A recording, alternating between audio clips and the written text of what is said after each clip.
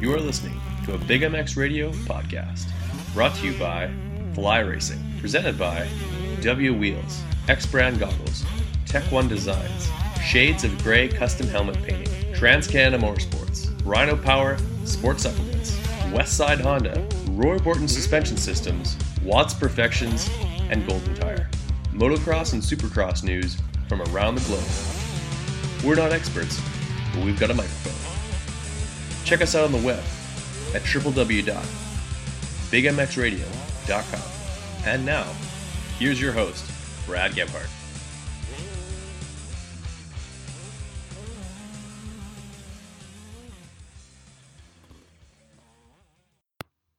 All right, welcome to the Big MX Show, brought to you by X Brand Goggles and Fly Racing. Those are our two biggest sponsors, and just want to give those guys a huge shout out before we get going. On today's show, we've got none other than Ryan Lockhart. That's right, the Noof. You may have heard him on the Pulp MX podcast. Now we got him on the Big MX Show. He's done the Canadian Moto Show. The guy does a lot of podcasts. Let's be honest, he's probably been on the radio with Ryan Gauld before. Nevertheless, we wanted to sit down with Ryan for about an hour and 15 minutes, just pick his brain about a couple of things, because the guy's got knowledge, all things moto. So, without further ado, with us on the line is the Noof himself. He's from Nova Scotia. He's called the Noof. He happens to be a BC legend. He got that championship, as well as he is the two-time reigning king of the Dash for Cash. Ryan Lockhart, how's it going on, brother? Hey, thanks for having me on, Brad. Appreciate the phone call, and looking forward to talking some moto here for the next little bit. Not too bad. Cold day here in Manitoba, but how about that intro? Yeah, no, exactly. Like I said, good to be on. Obviously, out here in BC, not quite as cold as Manitoba, I'm sure, but raining like always. Yeah, no, we had a good 10 days of kind of some drizzly, cold, not like kind of right around zero, and I gotta say, I'd much prefer my minus 30 to zero and drizzly, but it's all good here, and as we approach Christmas coming up in about 6 days now. Hopefully you've got all your Christmas shopping done. And first of all, I wanted to congratulate you recently on getting engaged, as we are talking on your fiance's cell phone. Yeah, no, exactly. Big day for me and Randy. Obviously, a month or so ago now. Time has flown by. It was pretty cool. Obviously, a big day in anybody's life when they're popping the question, so to say, but thanks a lot. And obviously, we are on her cell phone right now. I don't get service for whatever reason at my house. I'm on Rogers and she's on TELUS. So thank God she's around, because if not, I wouldn't be able to do these at my house. Excellent. Yeah, you'd have to head out to the local Tim Hortons and log on to their free Wi-Fi. Exactly. First of all, you are a huge involvement in Atlas Brace. Atlas Brace, of course, a Canadian company. Brady Sharon and his father doing huge contributions to the development of that brace. I know it was a brace that was long since in the making, something that's close to your heart, something that you wear on a weekly basis. So tell us a little bit how you got connected with Atlas Brace. Of course, you competed with Brady as your careers kind of intersected quite a bit. But what's your position? What's your history with Atlas Brace? Yeah, for sure. I mean, obviously that's my full-time job, is being the brand manager at Atlas Brace. But to rewind it a little bit, my history with the Sharons go way back into the early 2000s. I met Rick and Brady out when I was out here kind of privateering it, doing the Arena Cross series, which I always did every winter time. And obviously Brady's 4 or 5 years younger than me. So just one day, randomly out of the blue, back in like 2003, I believe, or 2004, Rick, his dad, said, "Hey, why don't you come stay at our house, and you and Brady can go riding, and you can use our box van and whatever." So I took him up on the offer, obviously, as I was always searching for places to stay and whatnot, and ended up hitting it off really good with them. and ended up spending about I would say 5-6 winters in a row staying at the Sharon house and riding with Brady and training and all that good stuff, and which that led into a relationship with Rick at the time, who he was running 661, and I used to work in the warehouse and stuff, during the week when there was no racing going on. So doing that as a little bit of a side job as well as racing, and then obviously I went on to continue to race and back east and stuff like that. And Rick always told me, hey, when you decide that you're done racing, make sure you keep in touch, and hopefully we have a job for you when that time rolls around. And sure enough, it kind of all worked out, and I ended up getting hurt pretty bad in 2009, and took a few years off and ended up moving out here to the West Coast to work at a bike shop in Kamloops. Worked there for a little bit, then moved down to the coast because that's where most of my friends were from doing arena cross over the years. And Right. At the time, Brady and Brad McLean started Atlas Brace, and I kind of just rolled right into a full-time position. So couldn't have worked out any better on that end. Awfully nice to have some good friends in high places, and obviously it would have been a phenomenal atmosphere for yourself to grow up racing and training with Brady, as the two of you are out on the far west coast where the temperatures don't get quite as cold. You're able to train almost year round, unless there's obviously sometimes you get some pretty gnarly temperatures and also some rain. But as far as the two of you are 5 years apart, you had mentioned that you're 5 years older, yet still active, still lining up on a professional gate from time to time. What allowed you to have the longevity to continue long past your good friend's riding career? Yeah, I guess it's just something. It's hard to pinpoint one thing. I mean, my passion for the sport is huge. I mean, I think about racing all the time, and I mean, I'm involved in it. Whether I'm racing or not, I'm always at the races watching, or I'm following results, and I know what's going on in the industry and stuff. And I think that everybody's a little bit different. I mean, as far as Brady goes, I mean, his passion kind of burnt out. He had a bunch of big injuries, and he decided that you know what, man, I don't want to put myself through this anymore. And I mean, he had a great successful career too with Supercross and whatnot, but I just can't seem to get enough for whatever reason. I just I keep I'm getting older, and it's getting tougher for me to keep in shape and stuff. And I'm a believer in setting goals, and I like to set realistic goals for myself and achieve them, such as this year with doing a couple nationals and being competitive still, in and around the top 10. And that's what keeps me going, is my hobby, as well as my passion. So I think that's, other people, they drift off. Obviously Brady's passion was Atlas Brace, and he's done a heck of a job with it. And, as much as I love going to work every day, I still love racing. And I wish that, if my career was, a lot younger back in the day, I didn't set these realistic goals for myself. And I was always, I wasn't enjoying it as much as I do now. For sure. Well, obviously the bikes have definitely improved. You yourself tackling the very brand new four strokes at the early portion of the 2000s. I believe you were on Diablo Hondas, if I'm mistaken, or were you maybe on Machine Racing? No. First year I was on four strokes, like on 250S would have been Blair Morgan Yamaha back in 2004. Right. But I dabbled in the four-stroke a little bit on a privateer, Toys for Big Boys Honda in 2001, 2002 when the Honda 450. That's number 16. So I was number 16 then. Yeah, it was 2002. And how does a carbureted pig like that compare to the lightning fast 450 that you currently ride? It's a Kawasaki, I believe. Oh man, it's not even. It's so funny. Like when I think back on it, it was even though those bikes were good back then, but I can't believe the difference. Technology has changed. I tell all my friends and stuff that I'm like, honestly, I go faster now than I ever have. I'm faster now on the bike than I was back in 2002. For simply one reason: my talent hasn't gotten any better, or my skill hasn't. It's the bikes. The bikes make you that much better of a rider, and it's incredible. how effortless it takes to ride these new 4-strokes. I mean, you can come out of a corner in second gear and jump 100 feet in second gear. It's crazy.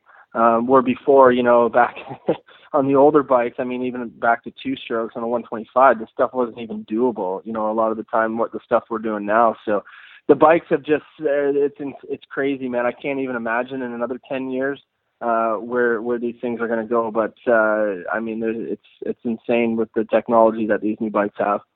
For sure, crazy fast and stable in those conditions. I know myself.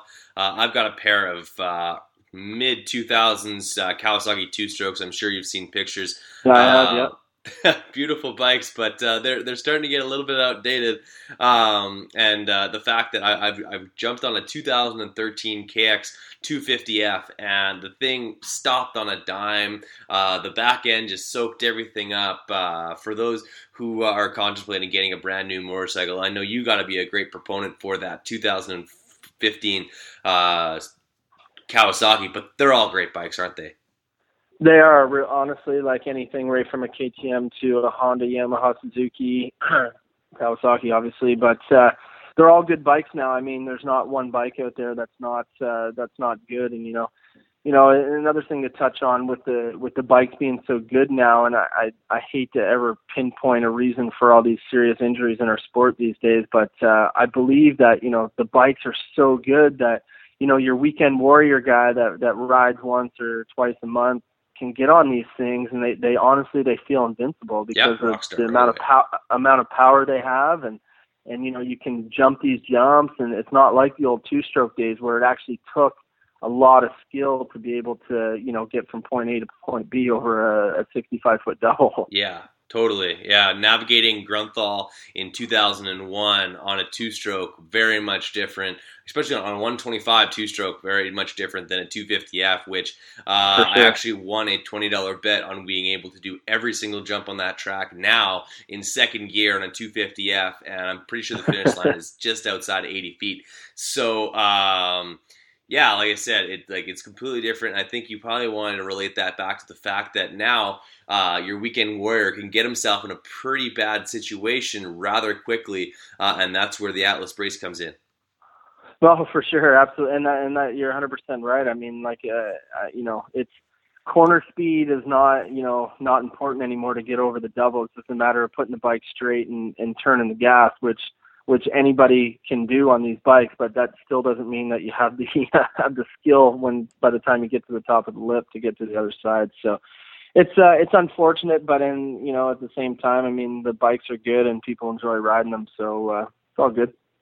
For sure. No, I'd love to give you a couple of seconds now, or you can take as much time as you want. This is your podcast, to stand on your soapbox for Atlas brace. For those who aren't knowledgeable, I myself do not wear a neck brace. I wore the Alpine Star 1 for a very short period of time, as well as a Liette for an even shorter period of time. Always felt like I couldn't look up the track as much as when I'm free. So I basically gone away from them, and since then, never really had the budget to try a different one. So if someone's going to go to an Atlas brace, or if someone's going to go to a neck brace, why should they choose Atlas? What type of features and benefits do you guys bring to the table that the other ones are missing out on?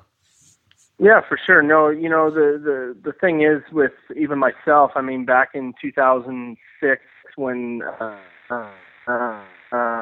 Liette first came out with, their brace, it made a huge impact in sport. You couldn't even get your hands on one. These things were flying off the shelf so fast. And sure. I for one, was wearing one. I needed to have this brace, and I felt safer and everything. And I put it on. I'm like, okay, now I feel safe, but I rode with it for a little bit. I took it off. I'm like, man, I can't wear this thing. I felt restricted and stuff. And then obviously Alpine Star came out and needed to have one of those, and got the same thing. Took it off after 2 or 3 weeks, and went with no neck brace for 3 or 4 years. Then all of a sudden, Brady came out with this thing, and I helped him do a little bit of the testing and stuff. And it's the Atlas is it is a neck brace. Obviously that's what we got to call it, but it is much, much different than the rest of the neck protection in the market. I mean, our whole structure of the brace, obviously with the dual back supports and the dual front supports, with the split frame in the back, everything flexes and moves, and that's very important with any piece of equipment that you wear on a motorcycle. I mean, you want to feel comfortable and you don't want to feel restricted. And I mean, the Atlas is low profile, but yet still the same safety aspect with all the flex and movability built into it. Super light, obviously. Our new 2015 brace is it's badass. We just actually got them in stock today at the warehouse. Made much improvements over last year and even the year before. You know, it's always a refreshing sign when we see, you know, guys coming to us, top AMA pros coming to us and wanting to wear our product. You know, Leatt's new brace on the market too. I mean, the new 5.5 Leatt, great brace. They've made great improvements to it. But what has hurt the neck brace market in general is that, you know, Leatt came out with this thing and they had no competition for the longest time. So they kept their brace the same, which was rigid, heavy, and very restrictive. And then all of a sudden now there's competition and they've improved their brace dramatically. You know, it's very similar. It looks similar to ours now, but that's another story. But honestly, when we look at our list of guys this year, you know, we got obviously Golopoto in Europe, we got Jason Anderson, Dean Wilson, Martin Davalos, and a list of, you know, many other privateer guys using it. So obviously we're doing something right and moving in the right direction for the future. For sure. Like, it's one of those things where I find a lot of guys have gone away from neck braces altogether, but those who do tend to pick Atlas because it is that brace that allows you to be as free as possible, yet still providing that extra protection, which for those of us who motocross is not our bread and butter, you want to be able to go to work on Monday. And I know for myself, like I was wearing a Alpine Star neck brace, happened to go head over heels in a rhythm section in Morden, Manitoba. I'm not sure if you remember, but there's that as you come up the hill. I believe you guys were going 3.3 back in 2011. Yep. Well, I know exactly. Yeah, I was going 2.22 up that hill on. I took out my 125 for the very first time in like 3 years. I told myself, don't try that rhythm section. You don't need to try that rhythm section. But after a couple of laps of relearning how to make that thing scream, I'm like, all right, we got this thing in our back pocket on a 250F. There's no way we're going to have a problem with it. Ended up coughing on the second double and piling myself into the third. And ended up I landed right on my head, and I ended up walking away from it with a dislocated shoulder. But nevertheless, I got to feel like, if anything, that allowed me to go to work the very next day. And I don't know what you make per day, but as a bricklayer, we're pretty much mirroring the price of a brand new neck brace. So if your neck brace allows you to even go to work for 1 or 2 days, has it paid for itself? No, for sure. And you know, the touch on a couple of things you said there, the toughest part is that, you know, all these, everybody, you know, pretty much in our industry has tried a neck brace and now they've stopped. Obviously some haven't stopped, but the hardest part is to get them to try it again because they think it's just like every other brace on the market. So unfortunately, even though Leatt, you know, started the gateway for neck braces, they also really hurt the market with not putting any new technology into their testing and stuff. And right. And you know, the braces nowadays aren't restrictive like they were. And you know, with the Atlas, you know, our price point is very good. I mean, $299 gets you our not our highest end brace, but it gets you our same brace that Dean Wilson's wearing in Supercross this year. I mean, none of our guys are wearing carbons right now, just for the simple fact we don't have any. But our new plastic brace is lighter than our current carbon and lighter than all the other carbons on the market right now. So $299, yeah, you know what, it's quite a bit of money, but you know, you can't put a price on going to work on Monday and walking for the rest of your life. For sure, yeah. If that's the difference, I'm thinking more people would be at least willing to give it a shot because, like you said, you can't put a price on your overall safety. But let's get back into the Noof. Let's talk a little bit about you, man. You've plugged Atlas enough. I'm sure we'll get Brady on at some point. I know I promised I'd get that guy on, so maybe Yep. over the holidays or something we can pick his brain. But let's talk about the BC legend. They had a Nova Scotia. He's called the Noof. What makes this guy so special? What's allowed you to just embrace this sport? What about Canadian motocross has embraced you back, allowed you to etch out a little niche for yourself in this the sport here in Canada? Yeah, well, it's kind of crazy. I've been around for a long time. I mean, 30 years old now, but been racing the Nationals since I was 15 was my first full season of doing it, and yeah, so been at her a long time. It's been a great road. Obviously, it's led me to where I'm sitting right now. I mean, if it wasn't for racing, who knows what I would have been doing. But the sport's been great to me, and it seems like everybody knows me. I mean, I have a very outgoing personality. Sometimes throughout my career, it was probably maybe a little bit too outgoing, and was never the guy to take anything overly serious, and always was there for a good time at the after party, which obviously creates some stories over the years. Yeah, but, you've got a history of losing your shirt. Yeah. We don't. We've gone through a few shirts in our day, but past that now, I'm not in quite as good a shape as I used to be. So I don't taking the shirt off. It's not my go-to trick anymore. But no, it's just just being around. I mean, I was always the one that, like I said, in our opening there, I just love racing. I was, whether I was in Ontario one weekend or BC the next, or down in Colorado doing arena cross, or just kind of been everywhere doing it, and, couldn't imagine life any other way. For sure.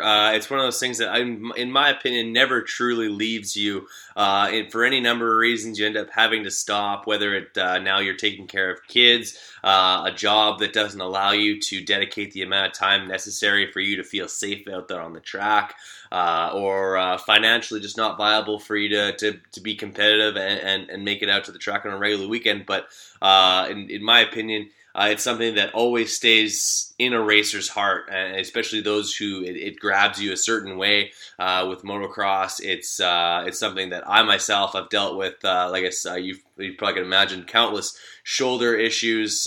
Both shoulders popped a good 15 times each. MCL tear even this summer, and thanks to the Canadian government, I now have CTI2 knee braces for free. But yeah, like it's a sport that if it grabs you the right way, it'll give you endless joy for the rest of your life, and I think that's something that you can connect with. Yeah, no, for sure. I mean, it's a tough road. Back in 2008, I won the Canadian Arena Cross Championship. Just wrapped that up, headed down to California. Everything was great and getting ready for the outdoor season. Ended up crashing at Glen Helen. Shattered my kneecap. Tore everything. It was just a disaster, and haunted me big time for 3 years. Had a total of 6 surgeries on my right knee, and infections, and just a disaster. I mean, that's what put the biggest damper on my whole racing was that. But at the same time, it was obviously I was maybe holding on to. I was getting a little bit older then. That was 5, 6, 7 years, 5, 6 years ago now, and I wasn't making a whole lot of money, and it was time to.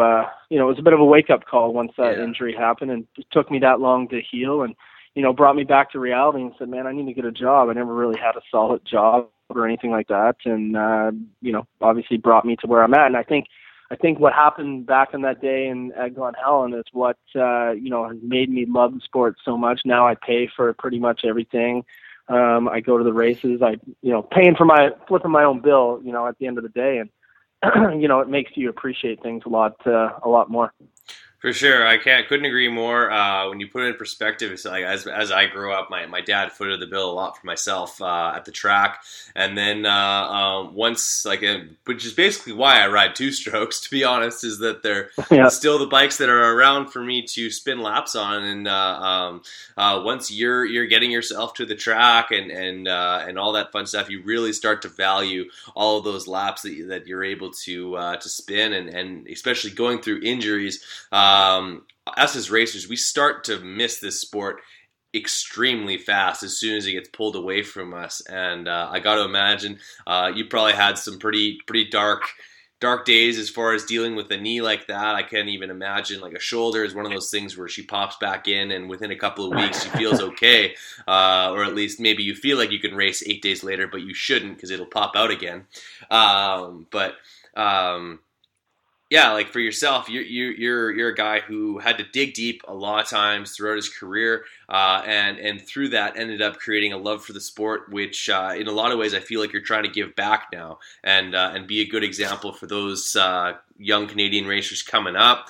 Obviously, you're the brand specialist for Atlas, and being a Canadian company, I think, is a really powerful thing for a lot of these kids to look up to. Yeah, no, I agree, and rewinding back in time, I mean, my parents gave me every, possible avenue that I could have to succeed in this sport. And, I wasn't mature enough to take full advantage of it, but hey, you know what, I learned, and, like I said, flipping the bill and making racing fun again. And, even though I'm not racing at the level I was at back, 10 years ago, but I still race pretty much every weekend throughout the summer, and obviously do an arena cross. And I do it in a way that I make it affordable for myself. I mean, I don't make a couple $100,000 a year and whatever, but I live in a nice house and I drive myself to the races, and I do it affordable. Would it be nice to have a big motorhome and a trailer and two bikes and all this stuff to go? But that would be awesome. But at the end of the day, it's not affordable, and it's something I've been trying to get off my chest for a while and just waiting for the right time to do it. But it's so frustrating seeing all these families drop out of racing because they can't afford to do it anymore. And it's a shame, but at the same time, those families are the ones that have the, $150,000 motorhome and the 40-foot trailer and 3 or 4 bikes, and they got suspension and motors and all this stuff done. They take themselves right out of the game. And like you and I talked about, these motorcycles nowadays are so good, you don't need to put all this money into them, and you don't need race gas, and you don't need all this stuff. It's like, just find the love for the sport. If you love racing, make it work and show up on the weekend and do what you love. For sure. Put that in perspective. I spoke with one of the mechanics from the 3BR race team, Rob Tapia. If you're not probably familiar with Tevin Tapia, as he's been very active all along the West Coast there. And he had remarked to me that last year, Tevin Tapia's bike, the very same one that Ivan Tedesco got tangled up in, they make that engine do everything it needs to do for Supercross on a budget of $250. I believe it, man. You don't need to do anything to these bikes nowadays. They're that good, but that's impressive and refreshing to hear, because then you got a guy that's not near the caliper of Tevin, and they're spending $5,000 on a motor that is a ticking time bomb and ready to explode at any minute. Exactly.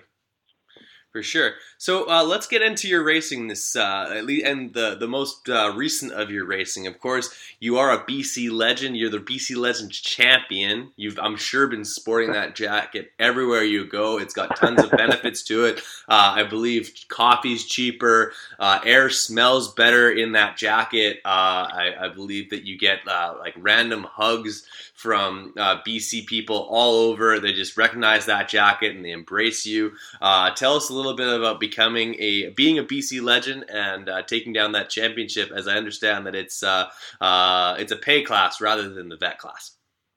Yeah, well, you pretty much get everything right, man. It's changed my life. So no, it's kind of funny because during Arena Cross, since I only have the 450, I'm only eligible to ride the Open Pro class. So it leaves me with a lot of downtime and stuff. And I also teach the Arena Cross schools in the morning before each event to get back to the kids. So I'm at the track all day. So I decided, well, hey, if I'm here, I might as well race and get some extra track time. So I ride the BC Legends class, which quote unquote is the Vet Master plus 30 class. They just have a special name for it, special name for it here, but that's cool. It's always good to go out there and ride. It was actually real cool at the last round in Chilliwack. Kyle Beaton just started riding again. I'm sure everybody knows Kyle. And great to see him out there, by the way.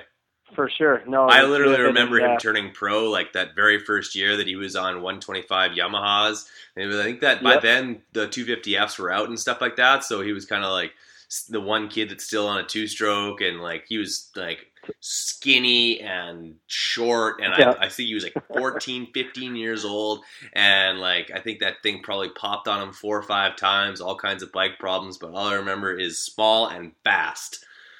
Yeah. No, that's Beats. Beats a little fireball back in his younger days. Obviously, he's a little bit of a bigger fireball now, but yeah, no, it was cool. So get to race with him at the last round and stuff, and yeah, it's cool. Like I said, it's not the most competitive class, but hey, it's just another way for me to race and to keep going. I mean, the pro guys all laugh at me, like Moffenbauer and those guys are like, "You're out there riding in the amateur class." I'm like, dude, I'm just out there riding. Yeah, it's track time, and so, I gotta say that it probably gave you a leg up on the Dash for Cash spinning those extra laps, my friend.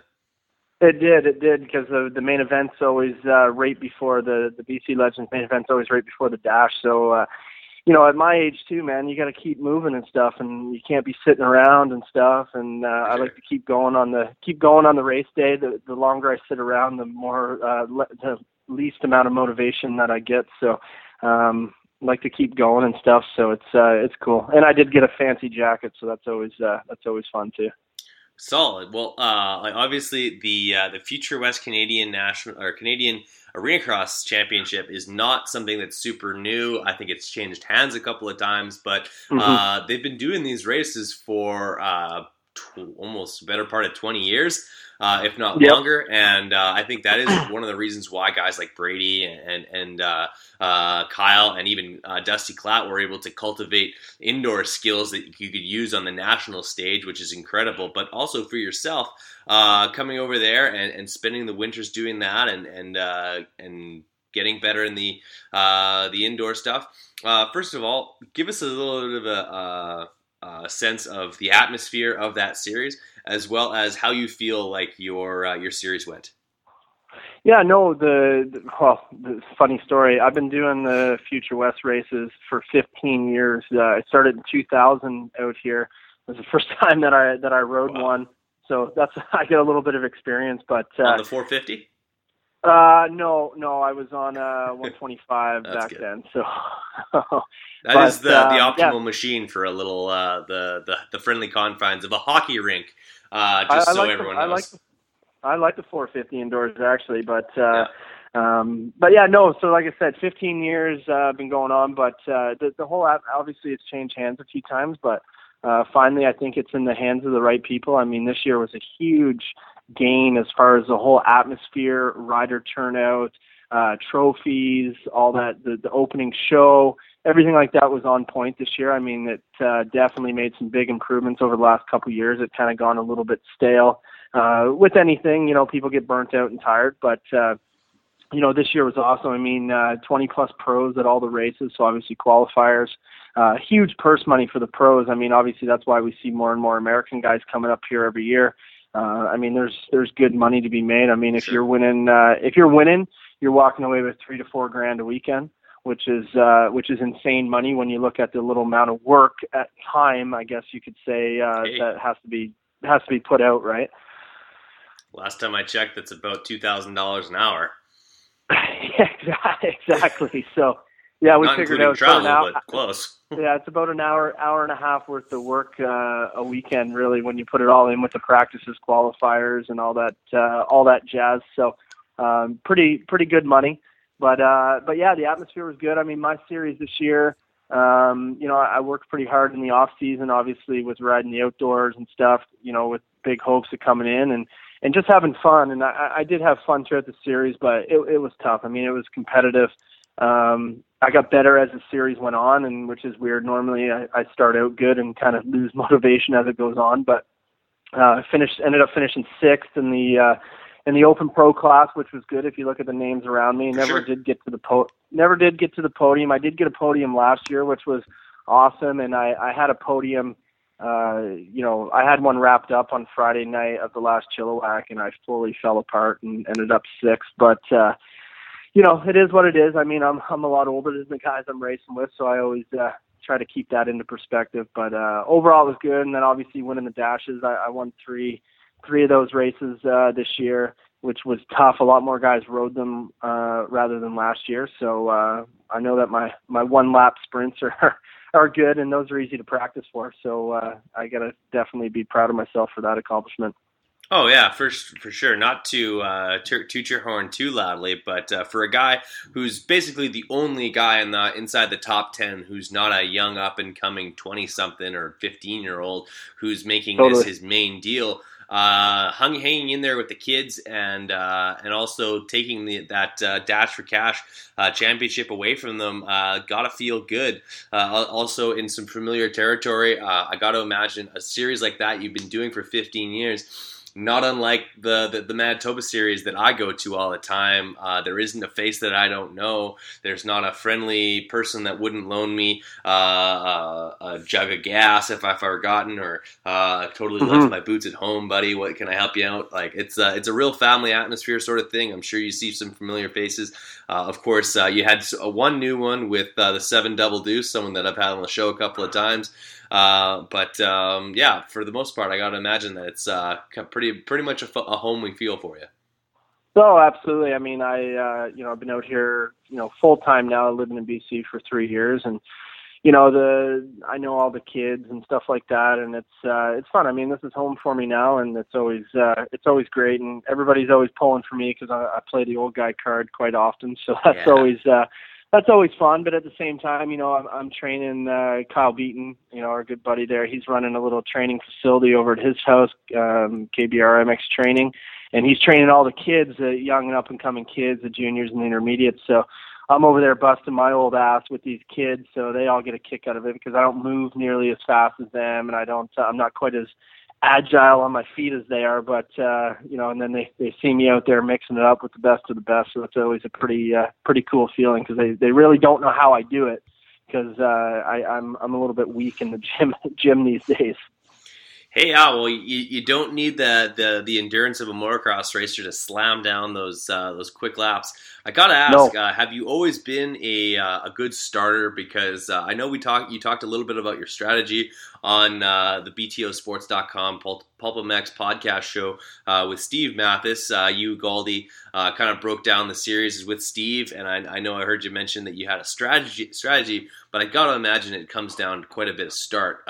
So starting with those starts, is that something you've always been good at, as well as can you give us any clues to what that strategy is in case, unless you don't want to give it out, knowing that Ross Johnson's probably tuning in? To be honest with you, I was just giving Mathis the runaround on the Pulp show there. For sure. There is zero strategy really. Obviously the start is the key, but it's kind of funny because even when I used to come out here in my younger years, there was always a Dash for Cash, and it's anybody can sign up for it really. And I never used to sign up because I was never ever throughout my whole career that one lap guy that could throw down. I was always a consistent good racer guy that took me 10, 15 laps to kind of pick my way through and make it happen. And then last year at the first round in Chilliwack, I never signed up for the first night. I'm like, I'm not riding the Dash for Cash, man. I'm not going to go out there and get smashed and beat around and stuff like that. And then the second night, I'm like, I might as well try. What's the worst that's going to happen? And I ended up winning the first night. It was like $1,435. I beat everybody straight up, fair and square, and it was easy. I'm like, wow, geez, this is different, I didn't think that I had exactly, and I didn't think I had the one lap speed in me, but obviously my speed is just as good, if not better, than it ever was, and the endurance isn't there anymore. So Honestly, last year, I won a lot of the races by my starts. For whatever reason, my starts were on point last year. This year, my starts were terrible. Like, I don't know what was up with them, but there was a couple dashes that I won this year when in the second round it was like me and Teddy Mayer, and I didn't pull the start, and I'm going over through the first corner. I'm like, this is probably over, and somehow ended up weaseling my way through and getting by him in the last corner and stuff. So my strategy of pulling the hole shot, that totally went out the window because I barely pulled any hole shots in the dashes this year. So it's just about luck and just pinning it for one lap. For sure. Like, I gotta imagine, like, I've never been in that situation, but I know if you're in a one-lap scenario, I like to more or less thinking of it as ride your own ride. Like, there's being defensive to a point because you don't want to leave a door open. But as soon as you really start to worry about that person right behind you, you almost back yourself up to be right in front of them. If you just focus on beating them by 5 seconds, there's no way they're going to have the ability to make that quick move on you if you're that far ahead. So I guess for any of those kids coming up, if they're looking for some tips on how to just not only throw down that fast lap, but obviously that's something that a lot of kids work on now is those sprint races that, especially in the 80 class, it's a short race. Yeah, you want to be able to get out front and be out front early. Is just to worry about your own deal and get out there and pin it. Yeah, well, it's funny that you say that about being defensive because that's what the hardest thing is when you do hole shot the dashes. I don't personally, but it seemed like everybody else gets defensive and they're waiting for you to come in on them real hot. Well, that's not the case. I mean, anytime I pull the hole shot, I literally just throw down as hard as I can possibly throw down for the 35 seconds that it is, and normally that will get you, a good enough lead to be able to win. But it was cool a couple times this year when I was behind, you get these guys, they're looking over and they're looking over to the right and their left, and it's like it made it easy because all of a sudden you just come in, and then as soon as you pass them, you don't be defensive and you check out. So hopefully these guys don't figure it out next year or I'm in big trouble. No kidding. You want to be able to hold that crown. Is that 2 years in a row now? Yeah, 2 years. I won it last year, and then it came down to the final round, final night this year with me and Teddy. I had 3 wins, and Teddy had 2, and I ended up getting put out in the second round of the Saturday night, and Teddy went to the final, and he didn't win. So we would have had to have a face-off if he had won that one, but I ended up the 7 deuce came to my rescue and ended up winning the last one, so I was safe. Fair enough. A 7 double deuce. Quickly touch on him before we move on to some other topics. A guy who obviously, Steve Matthes, very uncommon for him. He actually built up some hype between 2 riders. This is completely out of his character. He's never done this before in his entire life. He chose to take the 7 double deuce and his personality and basically pit him against Ryan Lockhart as a battle of all battles, and like I said, very unbeknownst to yourself. Of course, you're up in Canada just minding your own business, while Steve Matthes stirs the cauldron, getting things all revved up for once the gate drops. And as for all those who were really looking forward to quite some battle, although he was a step ahead of you for the most part, I got to think that the 7 double deuce is leaving the Canadian Series with a tad bit of humble pie in his back pocket. Yeah, no, for sure. It's pretty funny that Matthes built that up. I had literally never met Adam before until the first round in Armstrong this year. So I didn't really know quite what to think. I didn't know if this guy was going to be coming for my leg in the first corner or what, because Matthes had it all built up. But no, it's cool. He was great to have in the series. I mean, he was good. I mean, in the longer races, he was definitely better than me. But he finished 5th in points. I finished 6th. It was actually close. Came right down to the end. He only beat me by 6 points for 5th or something like that. I did last weekend. But it was cool. I mean, it was good to have him up here. I mean, he's obviously a personality, and he was pretty stoked to be a part of it. Obviously, he's a Supercross guy, but up here he's down there he's a small fish in a big pond. But up here it was the opposite, and he was always in the opening ceremonies and stuff. So he got a pretty good kick out of that. So it was cool to have him part of the series. Oh, Adam is ecstatic if a fan will have him sign a Subway wrapper. So I can only imagine if he all of a sudden became one of the main attractions. Like I had him on. I don't know if you've listened to that podcast, probably not, but it's pure comedy. It was possibly the easiest interview of what I've ever done, other than maybe this one, because I feel like we've got something really cool going on here. But nevertheless, like I could literally ask Adam and be like, "So Adam, how do you think about stuff?" And he'd be like, "Bro, stuff is so sick. Like you don't even know. Like what?" That's exactly how he talks. Like I'm like, okay, Adam, that's awesome. So it's just like it was just really natural. You can take that kid through anything. I think he's if he can harness that and actually start to get some decent results down in the States, he's got a winning combination. But I gotta congratulate you on your championships, both the BC Legend, which obviously it was a great way for you to get some extra track time, as well as that's a paying class. That's kind of making the sport closer to free for you, is what I kind of equate it to. Very similar to when I do my announcing during the day here at the Manitoba Series. They pay me a nominal fee to come to the track, which basically offsets all of my costs for coming to the races. So that's how I can justify continuing to come to the track. And not only was the BC Legends cool, it also gave Mathis something to tweet about for a couple hours, because he got a big kick out of the BC Legends and obviously the championship jacket and how I'm from Nova Scotia, but I'm a BC Legend. So he was wondering where the likes were of Al Dick and all those guys from back in his day, right? No kidding. Yeah. Well, I got to imagine there's tons of there's probably a petition going around to have you barred from the class for next year. Like you're not going to be able to defend your title. You're going to have to somehow. Well, I think you're marrying into BC now, are you not? Yeah, that's true. So I will be a legal resident here sooner than later. Perfect. So you'll have your green card to be a BC Legend, exactly. And that's just adding to the legitimacy of your championship. And of course, the Dash for Cash.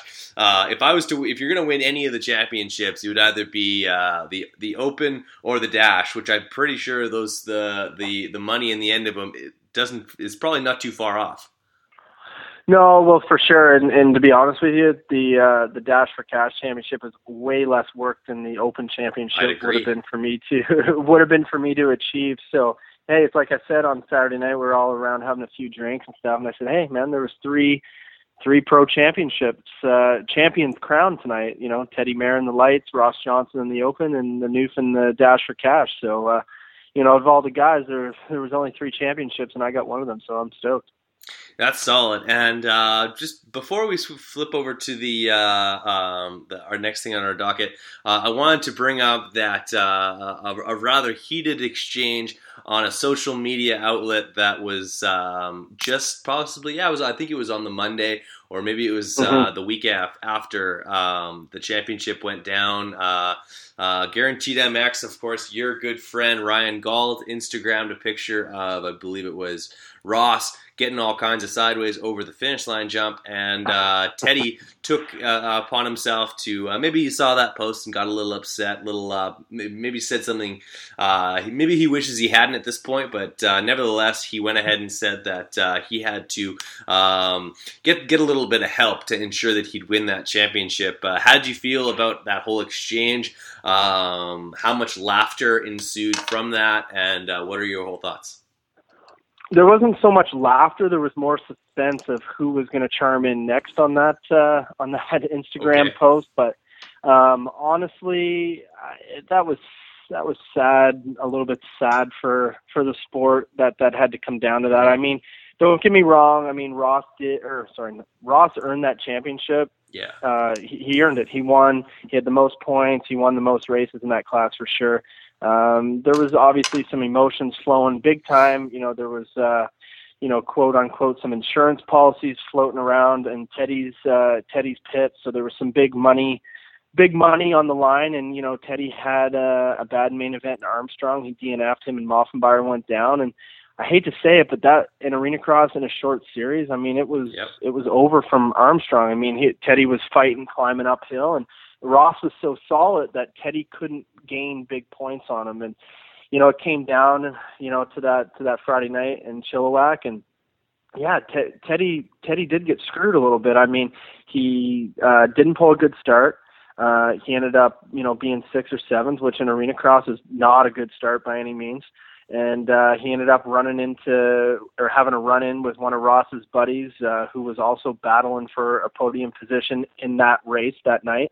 And Teddy got cleaned out. I like Teddy. He's a great racer. Was he the fastest guy in that class? Probably, night in and night out, but he didn't make it happen.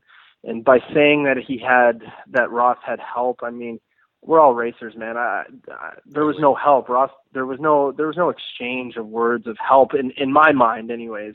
It sucks that it went down that way, but I mean, if Teddy had got a good start and got out front with Ross, exactly, there wouldn't have been any issue. It would have been the end of story. So yeah, if he had gotten the whole shot, checked out, see you later, buddy, there would have been no issues whatsoever. And even going back to one of my posts earlier this week of Ricky Carmichael racing 2001, I'm pretty sure that was when you were kind of first making your big splash as a pro. And if you remember that year, who was the fastest guy in a 125 in the States that summer?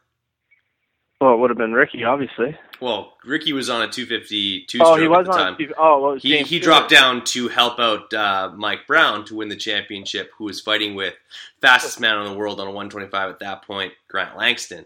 Langston, that's right, okay. Right, so this is not something that's new to motocross. The whole let Brock by thing, there's all kinds of stories of guys who get a little bit of team tactics, whether it be back in 2005 when Ivan Tedesco got some help from the pro circuit guys, kind of ganged up on Alessi a little bit, and then there was that whole thing.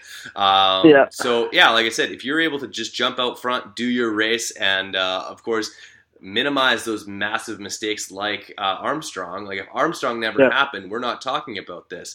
So I think that his bed was made before the weekend started, and he needed a nearly perfect weekend for things to go his way. And he's got kids at home, and you want things to go your way because there's a lot of money on the line. But that's racing, and it unfortunately got pretty ugly on Instagram, but nevertheless, I think those guys, they can probably bury the hatchet over 1 or 10 beers, and all good.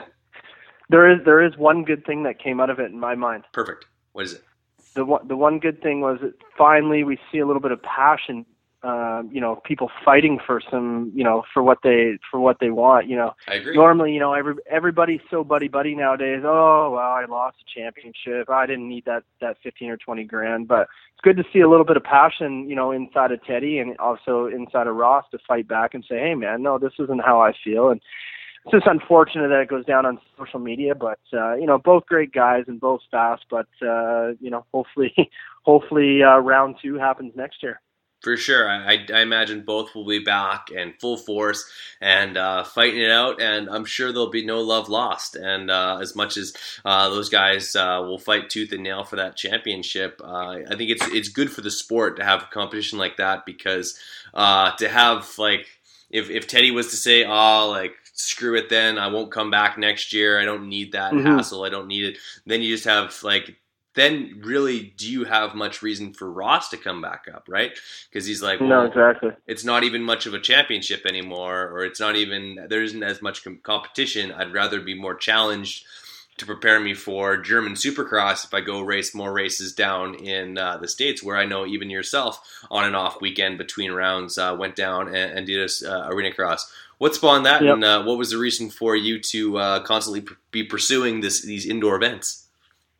Yeah, I mean, obviously, in my mind, my whole theory or strategy over the years was the best practice is racing. And I mean, I love to race, and I also like to make some money too, because when you're racing and making money, that allows you to go to the next round. I remember one time out here in 2006 or 2007, I was out here doing arena cross, and I did really good. I wasn't in it for the championship because I missed one of the rounds. I did really good at Chilliwack one weekend. I made a whole bunch of money, and there was a Chilliwack the following weekend. I said, you know what? Screw it. I'm going to drive to. It was when Buku Arena Cross Series was going on. I said, screw it. I'm going to drive to Colorado. Great pairing series. is about 20 hours from here. Drove to Colorado and raced Buku the same weekend when I could have stayed up here and made another $1,000 or $2,000, but I always wanted to race in different places and see how I could do. I mean, to race against the best guys was always gratifying for myself to get good results. So, I mean, it wasn't taking anything away from this series, but I could have stayed here and finished on the podium, but instead I said, well, I got the money to do it, so let's go challenge myself and see what happens. Fair enough, as well as I'd probably imagine that Buku puts on a better after party than Chilliwack. There was a pretty good after party. Those were the years of Josh DeMuth and guys like that. So it was a pretty crazy time in Colorado.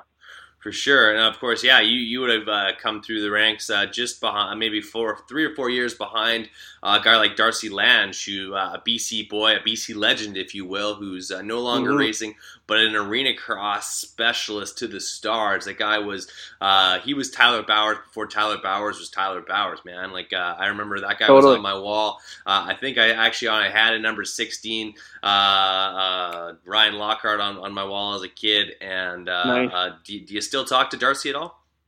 I do, yeah. No, I see Darcy quite often. I mean, he's a year older than me, but we started doing the nationals kind of around the same time, and yeah, 98. I only did 1 or 2 rounds in 98. I think he did the whole series in 98, but on a Richmond Gallon Kawasaki. Exactly. Yep. No, you're right. You got O'Neill gear. O'Neill gear. That's right. And no fender stickers, no nothing. I remember that was the weirdest thing about those bikes. All those things lined up, and literally nothing but number plates. But anyway, continue on. No, exactly. But Darcy, I mean, obviously had an outstanding career. I mean, I believe that the foundation is built, from these races, from this arena cross here. I mean, arena cross has been going on in here since the late '80s. I mean, if I name 10 guys: Kyle Beaton, Darcy Lange, Dusty Klatt, Brady Sharon, Kyle Beaton, Colton Fasciotti, all unbelievable indoor riders. Oh, I wouldn't be surprised if Ryan Villopoto himself may have gone north of the border to steal a win away from either, at the time it would have been either Colt or Katie Beats. No, it was Beats. Villopoto used to come up to Chilliwack, not often, but he did more than one round up here. So sure. I think that was back in early 2000 era. So he's been here. I mean, that's the thing. It's insane with the amount of indoor talent. And I mean, even nowadays, I look at these kids in the junior classes and stuff, and I mean, they got some serious indoor skill, compared to the rest of the country. There's nothing going on. No, so, we don't even ride dirt bikes in Manitoba. Exactly. So you guys are snowmobiling at this time of year. So, it makes perfect sense. I mean, if you're serious about racing, and dude, you got to keep going. You can't take 3, 4, or 5 months off throughout the year. All right, guys. It's time for a commercial. Let's start off with Tech One Designs. Tech One Design is the one-stop shop for everything custom when it comes to motocross or lifestyle in general. They've got apparel, t-shirts, both pit shirts and just casual shirts, graphics, over 24 semi-custom designs. Obviously, you can do a full custom kit yourself, 2 special editions, and 19 different backgrounds to choose from. Tech One Designs has been doing this for a number of years, since 2010. They're doing unbelievable graphics, you name it. Phone wraps, helmet wraps, neck brace decal wraps, anything custom, they can make it happen, and they've been doing so for quite some time. Hit them up at techonedesigns.com or email Jamie at techonedesigns.com to get started today.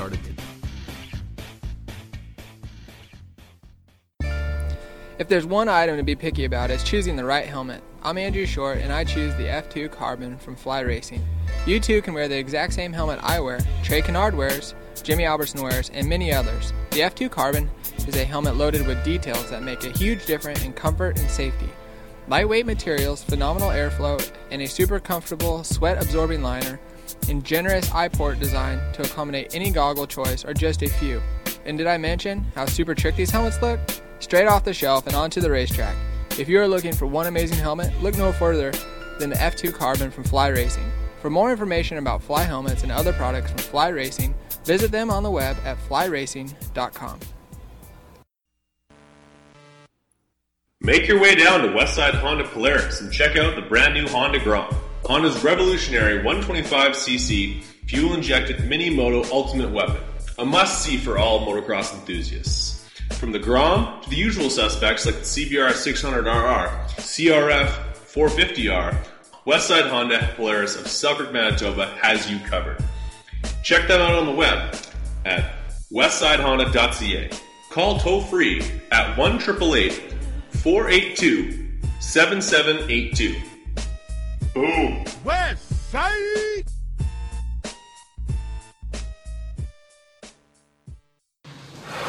What's wrong, Jeff? I don't know, Jay. Well, you better fuel up with a nutritious breakfast with oats and bran. Oats and bran? I didn't think there was such a thing. That's what I used to think. Now, I start out every morning with a bowl of Amigos. For extreme kids like us. Emmy's a racing man, but more than bikes, what Big Jeff likes is a fat bull. Amigos a brand, fat bull. Amigos a brand, oats for power, brands for speed. Ooh, that tastes what a delicious treat.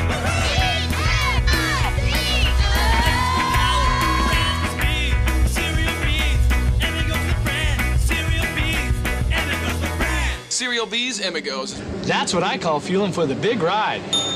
Hey, kids, start out every morning with a fat bowl. So, what do you think of Rich Taylor? Lighter than air and stronger than steel. So what that means is can move much faster. 2014 X-Brand Goggles is back and better than ever. From the Scatter X, Volcano, and Phantom Goggle, X-Brand has the product to make you stand out on race day. The quality of X-Brand products is second to none.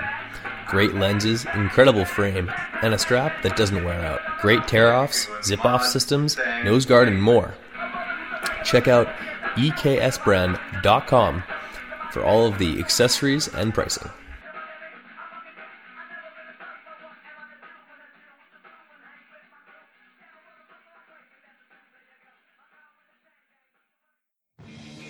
What's up, guys? It's time to talk a little bit about Roy Borden Race.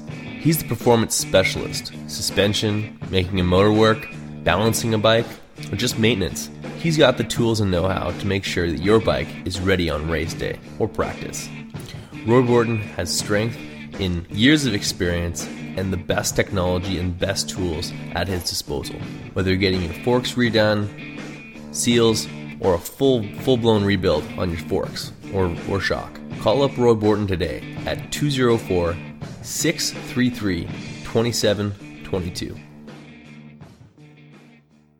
Now, tons of great info on the series. I'm sure there's a lot of guys that are hearing this and they're going to make some trips out and be challenging you for that Dash for Cash for next year. But one of the things that I wanted to get talking to you about before I let you off, because we had almost had you for an hour already. But this whole thing with James Stewart getting his suspension handed down. I know you've got to be a fan of the American Series. You follow it quite closely, as do I.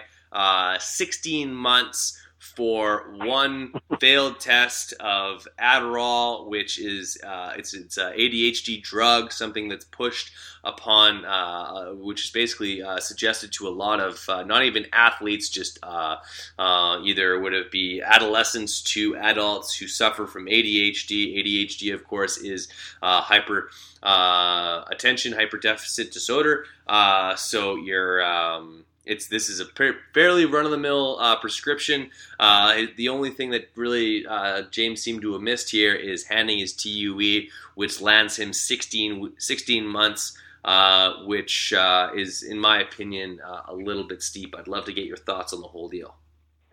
Oh, absolutely. I mean, first of all, I'll give you the negative where James screwed up, what you just said. I mean, he didn't disclose as far as my knowledge, and I think everybody else in the public eye, why, with the amount of people and the good people that he has around him, why was this never, disclosed to the FIM or in the WADA or whatever it's called? I mean, if he was taking this thing for a prescription, I mean that's okay, but he should have disclosed it. But on the second hand is that the suspension that they gave him is absolutely ridiculous. I mean, 16 months. I mean it's insane. It's That's stupid. too serious. It hurts. It's way too serious, man. It's way too serious. I mean it doesn't even make sense to me. I'm frustrated as a fan for the sport because, I mean, it's such a blow. And I know that it's not right that he did it because I guess at the end of the day he was cheating, quote unquote. But I mean, people know James Stewart. People want to watch James Stewart. People love him. He sells tickets. He sells tickets. He's exciting. I get excited. I mean, I love Supercross, but after hearing that, it really took that edge off for Anaheim 1 coming up for me anyways, and I'm sure it did a lot of other people. Do I think that he should have had no suspension? Absolutely not. There should have been definitely some sort of penalty. I mean, he messed up, and there needs to be consequences that need to be paid to set the tone for the future to come. But 16 months is ridiculous. Where they even come up with that, I have no idea. 16 months makes him eligible in August of this year. I mean, what the hell happened in August? I mean, that's irrelevant to the situation. Yeah. I mean, personally myself, a fair fine. There's a couple ways you could have done it. You could have gave him a 3-race suspension. You could have gave him a 5-race suspension going into Supercross, but he still would have been there, at the races to come. I think that moving forward, he got busted, whatever. You completely take away all his points and all his prize money and this and that from last year. And moving forward, he's eligible to ride Supercross, but you testing the guy, you test him every weekend. He's on probation, right? One little hiccup and he's out. Then he's out for a year. You know what I mean? That would be a second warning. But I mean, for a first offense, I mean, that's crazy, man. I don't know where they got that from, and it's a sport killer. And I saw he put on Instagram today that he's not going to retire and stuff, but I find it hard to believe that James is going to be able to keep himself motivated to with come no back. racing. The guy just loves racing. That's what his deal is. Exactly. And to come back in 2016 and be a contender for Supercross, I mean, that's just not realistic in my mind. I mean, he's on his last year. He'll be 29 years old. Exactly, and he's on his, even though he's still not that old, but he's on his way out. Yeah, oh, for sure. He's in the twilight of his days. And in my opinion, 16 months, I don't know where they got that number from. I think maybe they're over in Europe. Big darts are big. Maybe they threw a dart at the dartboard. It came up 16. They thought that's a nice round number. We'll go with 16. You said that comes around to August of this year, probably just on the backside of the Nationals being completed. So, it basically ruins his whole year. In my opinion, I'm not talking millions of dollars that James Stewart has made contribution to this sport on a world stage. It's probably good portion of over $1 billion of revenue that has been created through motorcycle sales, gear sales, you name it, over a 10-year or a 12-year career. I don't think that's off base whatsoever. And a guy who has been a fan favorite, who has battled through injuries, he's ridden hurt, he is all this fun stuff. And I understand, even if he did, say he doesn't have ADD and he needed a doctor's note that because Adderall, we all know there's tons of NCAA and professional football players that get busted for Adderall every single year. There's even students who get busted for it for taking it during exam time, because as a collegiate level football player, I know there's a lot of kids who would take Adderall before a game, and they would describe that effect on them as the most. It's just tunnel vision. You're able to focus on whatever it is you need to focus on. That's what you're thinking about. You're not thinking about anything else. It's the blinders are on, and it really helps. Even if he was doing that, it's not grounds for a 16-month suspension. There are countless football players this year who 3 games into the season, were busted on the banned substances, and guys like Aldon Smith, guys like Josh Gordon of the Browns, they're back. They're playing football again within the season, which, if you're not familiar, is a 17-week season, not a 17-month season, a 16-month season or 16-week season. And those guys are back playing football again, back in their uniforms, and those guys sell tickets. So does James Stewart, and I feel like his contribution to motocross is a huge slap in the face to not let him do his thing.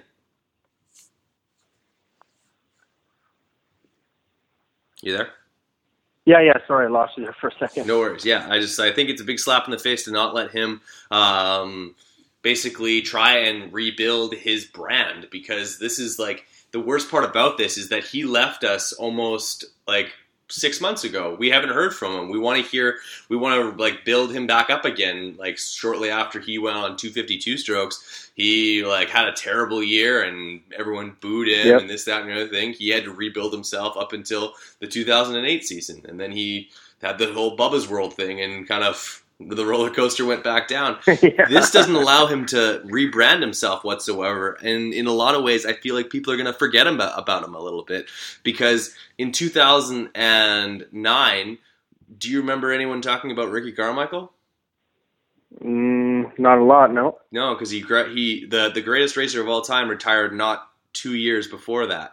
So exactly. So I think it's a suspension that should be reviewed, if you know what I mean. Yeah, no, I agree. And like I said, I feel like that letter that the AMA put out was an awesome letter, but it's a little bit too late. I mean, this thing drug on for so long. I mean, why did they have to announce it in December? I mean, obviously they had the test results from April of last year. How long does it take to make a decision? I mean, it's stupid. There's nothing else you can say. It's stupid, and it's not fair to the sport. It's not fair to James. It's not fair to his team. It's not fair to his fans, and it's not fair to any of us guys that are watching Supercross. Absolutely. Now, glad you're able to give us some insight on that. Before I let you go, just so I know, do I still have a few more minutes with you? Yeah, a couple more minutes for sure. Perfect. Your fiance said I have you all night. I won't take that much, because I know you probably want to eat dinner. It's getting around 7:30. I hope you've had something to eat yet. If not, I'll let you get to it right away. But for sure. Your nickname is the Noof. Yep. You are from Nova Scotia. Yep. How did that happen? Yeah, kind of. There is a story behind it. Back in 1999, my first year doing the Nationals, I met a guy by the name of Ron Ashley. Ron Ashley was the owner, manager of Two Wheel Motorsports, which obviously had a team with Blair Morgan and Doug DeHaan. And Ron took the liking to me and took me under his wing. And for whatever reason, even though he's from Ontario and he knows the the logistics of Canada, he just started calling me the Noof, and obviously from Newfoundland, which Newfoundland, if anybody's familiar, is it's a 10-hour boat ride from Nova Scotia or a 2-hour flight. So it's a long ways, man. It's not like it's just down the road, but it's like Manitoba, Saskatchewan. Exactly. Yeah. No, he started calling me the Noof, and it literally has stuck ever since. So I mean, that was 15 years ago, and it's been going 15 years strong. And I mean, even my friends and stuff, they don't call me by Ryan that often. And even at Atlas Braze, I have customers that call me Noof and stuff like that. So, but that's how it all got started. He started it, and I'm not really sure why. He knows that I'm obviously not from Newfoundland, but I guess it sounds better than Nova. I guess a funny story, back in 2006 when I was doing Supercross, I was hanging out with Jason Lawrence quite a bit, and no, I wasn't doing what Jason Lawrence was. That's fine. But he had Jeff Emick as his riding coach at the time, and so Jason and I would go. Yeah, totally. So, but Jason and I would go riding all the time, and Emick would come and stuff. And he asked me one day, he's like, I just don't. I mean, he's from Kansas, okay, and that's where he grew up. He goes, I just don't understand why they call you Noof. You're from Nova Scotia. It doesn't even make sense. They might as well call you Nova. So, I mean, Jeff Emick from Kansas Kansas, I think he's from, Yeah. Can figure it out. I would think that that Ron Ashley from Ontario could have figured it out, but he didn't, and that's where we stand on it. Yeah, we should just call it, since you've been you're a Canadian traveler, we should just call you the Canuck. Oh, there you go. That's easy. But it's not gonna change now. I mean, it's been around for too long. 15 years going strong. For sure. No, you are the Noof, and I'd like to think that you kind of represent the Maritimes for the most part, and I'd say that the Newfoundland is kind of that cornerstone of the whole Maritimes. I guess maybe you disagree since you're from that area, but being from a different part of the nation, I definitely kind of think of the Newfoundland as being we paint you with a broad brush, if is what I'm trying to say, and you represent them well. What was it like, the local scene on the East Coast, growing up and racing up until the age of 15, when you decided to take your skills to take your talents to Victoria Beach rather than South Beach? Exactly. No, racing growing up was awesome. I mean, it was very small. We'd get like 125 to 150, entries on a good weekend, and that was back in the early 90s and stuff. And I can remember like pretty much every race growing up. It was fun. I mean, obviously the competition level wasn't super high, and but it was cool to go through the ranks and the classes and become a good rider and stuff, and it was always fun. And then in the 2000s rolled around and I started doing the nationals and stuff, and obviously like everything else in Canada and the moto industry seemed to happen as everybody started to get big time and entries started going up and this and that. So I mean, we grew from 150 entries to nearly 400 entries a couple years ago from what I heard. And it's going strong. There's some good kids coming out of there now. And, back in the day when I was growing up, it was me and Mitch Cook, which I'm sure you know who Mitch Cook is. I have his number plate from the Grunthal, the Morden Mud Bog, in my house today. Number 38, right? You're correct, sir. There you go. I got fourth that day. I was fourth. He won. I was fourth. We're on the same team. There you go. That's right. So, you guys were both running the Hondas or the Suzukis that year. Suzukis, yeah. But it was myself and Mitch Cook growing up. Really, we obviously were huge rivals, which we were friends, but we were not friends more often than we were friends, and that was just with obviously the little bit of a rivalry going on, and it was a small place, so every time we go to the race, it was like, who's gonna beat who? Is it gonna be Ryan this weekend? Is it gonna be Mitch? So we grew to hate each other, but then like each other on off times and stuff like that. But it was cool, man. It was good growing up that way, and I still enjoy. I do go home every year, actually in my hometown, which is a real small town. We have an arena cross there. I believe it's going on 7 years now. So I do get to go home every once in a while and still ride, do one race at least. But it's changed a lot. I mean, I don't recognize a lot of the faces. I mean, obviously, I'm way more known in BC now than I am in the Maritimes, which is crazy to believe. And even though I spent most of my life racing there, but times change, and it's different now. For sure. Who's I guess you've maybe a little bit removed from it now, so you might not know, but or in general, who's a blazing fast Maritimer who we may not know about, or who never made it out for any reason? Well, there's a couple actually. One more recent one that pops in my mind, Johnny Montez. Yeah. He did some nationals and stuff like that, but he was super talented. And I mean, he's like 5 years older than me, so he was always a step ahead of me growing up. But then once I got into the pro ranks, obviously that changed. But Montez was an awesome rider. I mean, he did have some success at the national scene, not near as much as he probably should have. He never had the resources or the money to do it. And then going back even before that, another real top guy was Glenn Hoare. He grew up racing in the 80s and 90s. He was actually national number 5 one year. So he did some nationals and stuff.